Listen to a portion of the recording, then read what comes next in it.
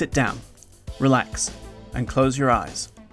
You're about to experience a crisp moment of unease. Unidentified monster in the bagging area. Cindy wasn't right after the late shift. She wouldn't let us turn on the self-checkers, so we had to ring up sales on the tills. We don't have enough staff to do that for every customer, so that meant long queues and lots of unhappy, chappy public. A couple of cheeky people just dropped their baskets of groceries and walked out. We dumped those baskets in the cool room to deal with later. With most of us tied up on the checkout lanes, the shelves weren't getting restocked. I scrambled up and down the aisles with a pushcart of stock boxes to plug urgent gaps, with customers stopping me every 5 seconds to ask about black caviar lentils and unhulled tahini, like shelf stackers know where every posh item is. After a few hours of bedlam, Chloe slid into the break room and refused to come out. Trevor tried to get Cindy to start the self-checkers to take the pressure off, but she just yelled at him that it was her call as duty manager and sent him home. Someone must have called the office, because after lunch one of the suits came over. They took Cindy to a quiet spot in the baler. They probably gave her a drug test. I saw it happen one time with this bagger who was tweaking during his shift. After a long while, she came out. Her eyes were red and puffy. She fetched her handbag from the break room and told us she had quit. No explanation. It was a shock. Cindy had always been all right to us, even a bit of a mum when we needed it. She didn't have a uni education, had spent the last 20 years with the chain, and needed to look after a tween kid. What was she going to do with herself? I guess there's always the welfare office. On her way out, she told me, "Get out of here now. If you stay, this place won't let you leave." She didn't have to tell me that. I didn't plan on staying here forever. Just do an innings here and hop to one of the nicer supermarket chains. Build my savings, finish my engineering bachelor's, and invest everything I get into loans to buy rental houses. Then I can kick back and let other people pay off my properties, and have a bit extra to give mum and dad holidays. Retired at 40. I don't know why everyone doesn't do it. The suit told me they heard I had a bit of a spark, and that if I wanted the job, I could take Cindy's place as duty manager. Just for now, but if I kicked goals, it could be a permanent gig. Of course I went for it. You've got to take your chance when it comes. First off, I started the self-checkers to get more staff on the floor. They're a huge time saver, except for number 6. That one is kooky. Then I had everyone sweep the aisles for stray trolleys and other clutter. One aisle even had a smashed bottle of pasta sauce that had been there for hours. On top of that, we had to deal with customers, always looking for frozen bags of elderberries or whatever. One lonely old man saw the name on my badge, Sohail, and asked me if I had been in England long.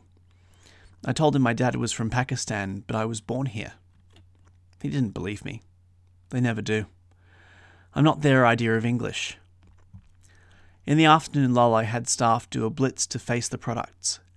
That's where we pull products to the front of the shelves so everything looks nice, plug gaps, and move anything that's in the wrong spot. By closing time, the store was pristine. As the new duty manager, I had to stay behind to lock up. The other staff went home. You get lots of young students like me in supermarkets, but we don't stay long. Other jobs pay better and are more glam. You also get the lifers who work here for decades. Me, I would go crazy. When I'm at a checkout booth, I keep my mind working by studying the customer's items and working out what they plan to cook.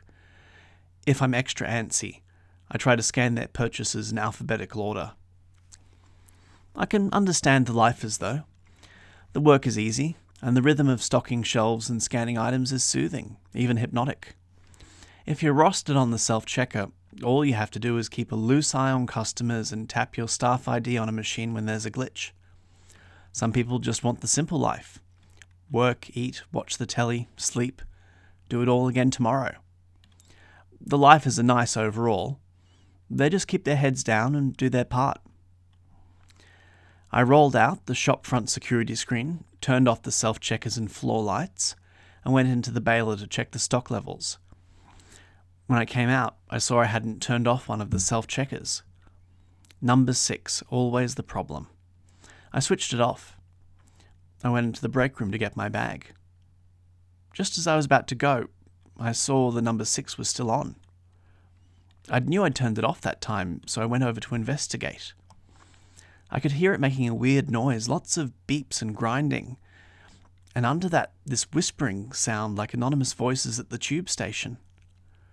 Alone in a dark supermarket, it was all a bit spooky. I bent in close to hear better. I didn't turn it off. I just bolted. When I got home, I told Mum and Dad I had been promoted at work.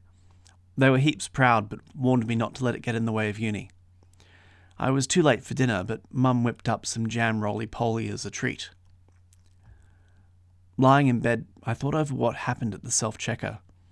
I'd decided I'd been overtired from a hectic day. But I was sure it had spoken to me. "Welcome to the firm, Sohail." It even knew my name. I tried to put the voice out of my mind, but I was on edge all the next day. Customers never stop, and you have to keep goods flowing. Plus, I had the pressure of making decisions as the manager. I tried to stay away from the self-checkers and had someone else turn them on, but they kept having issues, mainly number 6. One lady said she'd scanned some bananas there and bagged them, but they had vanished. She thrust her receipt in my face and asked for a refund. Her story was crazy, but store policy is to keep the customer happy on small stuff, so I rang it up on a till. I didn't want to be alone in the supermarket so soon, so I asked Chloe to stay late and close. I told her I had a lecture, which was even true. She had the hots for me, so she was happy to help me out. The next day, Chloe didn't show up for her shift.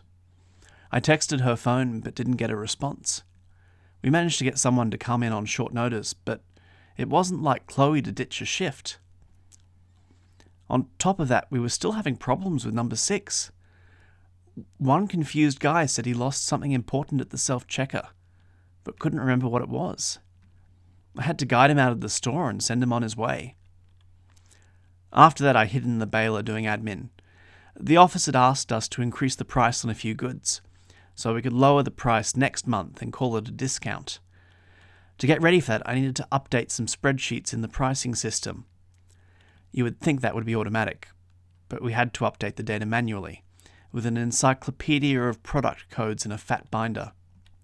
The lifers kept things running on the floor. I rang Chloe all day, but no answer. Finally, it came to closing time. I asked Trevor to turn off the self-checkers and floor lights as he left while I finished up the admin. If this was going to be my store, I couldn't let it spook me, so I resolved to close up alone and prove my unease was just new job jitters. Sure enough, when I left the baler, the self-checkers were all off, including number 6. Cindy's breakdown had just thrown me off my game. Chloe had probably just been too sick to call in. And who knows why computers do half the stuff they do. Opportunity had fallen in my lap, and I was going to make the most of it. If I was clever about this, maybe I could move up early retirement, go for 35 rather than 40. I went to the break room and grabbed my bag. When I came out, all the self-checkers were on. In the darkness, they shone like an electric Stonehenge, broadcasting electronic waves of clicks and hisses, blended with expectant murmurs. I tried to kill the power on one of them, but it zapped me hard. I grabbed a frying pan from the cookware section, thinking I could smash them. Before I had a chance, the screens of the self-checkers brightened, drowning the supermarket in ugly light. In the dazzling haze, I saw the underneath of the supermarket. Listless ghosts trudged the aisles, selecting memories of purchases, storing them in intangible baskets and trolleys, and taking them to the hungry self-checkers. At the checkers, the ghosts would tap a card or drop some coins, with the machines chirping in reply like iron birds. A few shades fussed at the fringes to fill the shelves and keep the ghost parade marching. I realized these were the supermarket workers, people like me, the thralls indentured to the supermarket. I felt the misery of the supermarket, with its oppressive lights, clutter of meaningless brands and clunky automation. The flow of shoppers was a ballet of life's frantic tedium, with each of us hustling to survive a regimented production line of barcodes and receipts. The ghost sped up, becoming a whirling river of bored consumption, rushing through the supermarket. The torrent flowed into the supermarket, took communion at the shelves, and left tribute at the self-checkers as it flowed back into the world. The beeps of the checkers became a shrill, worshipful hum. I thought of the gap that forms in a shelf when someone takes a can of soup away. The gap was eloquent and spoke of the supermarket's bounty and the price the supermarket demands in obedience. I knew then that supermarkets were not built for our convenience. They are living things with famished humans their churning blood. And I knew that this supermarket had chosen me to help it feed, that it might thrive and seed the world with more children. After that, there wasn't much point sticking with the manager job. I told the suits it wasn't for me. They were chill about it, and I went back to scanning items and stocking shelves. Chloe even showed up a couple of days later. From the way the lifers looked at us, we could tell that they had also had the revelation. Turns out lifers understand the world better than anyone, including who is really in charge. I told my parents I was ditching uni. There was a row and they kicked me out of the house. Doesn't matter. I get enough pay to cover a bed in a flat. They don't understand that the supermarket is in all things, and our only purpose is to serve it. I know my place. I'm a lifer. Work, eat, watch the telly, sleep, do it all again tomorrow. For all of us. Forever.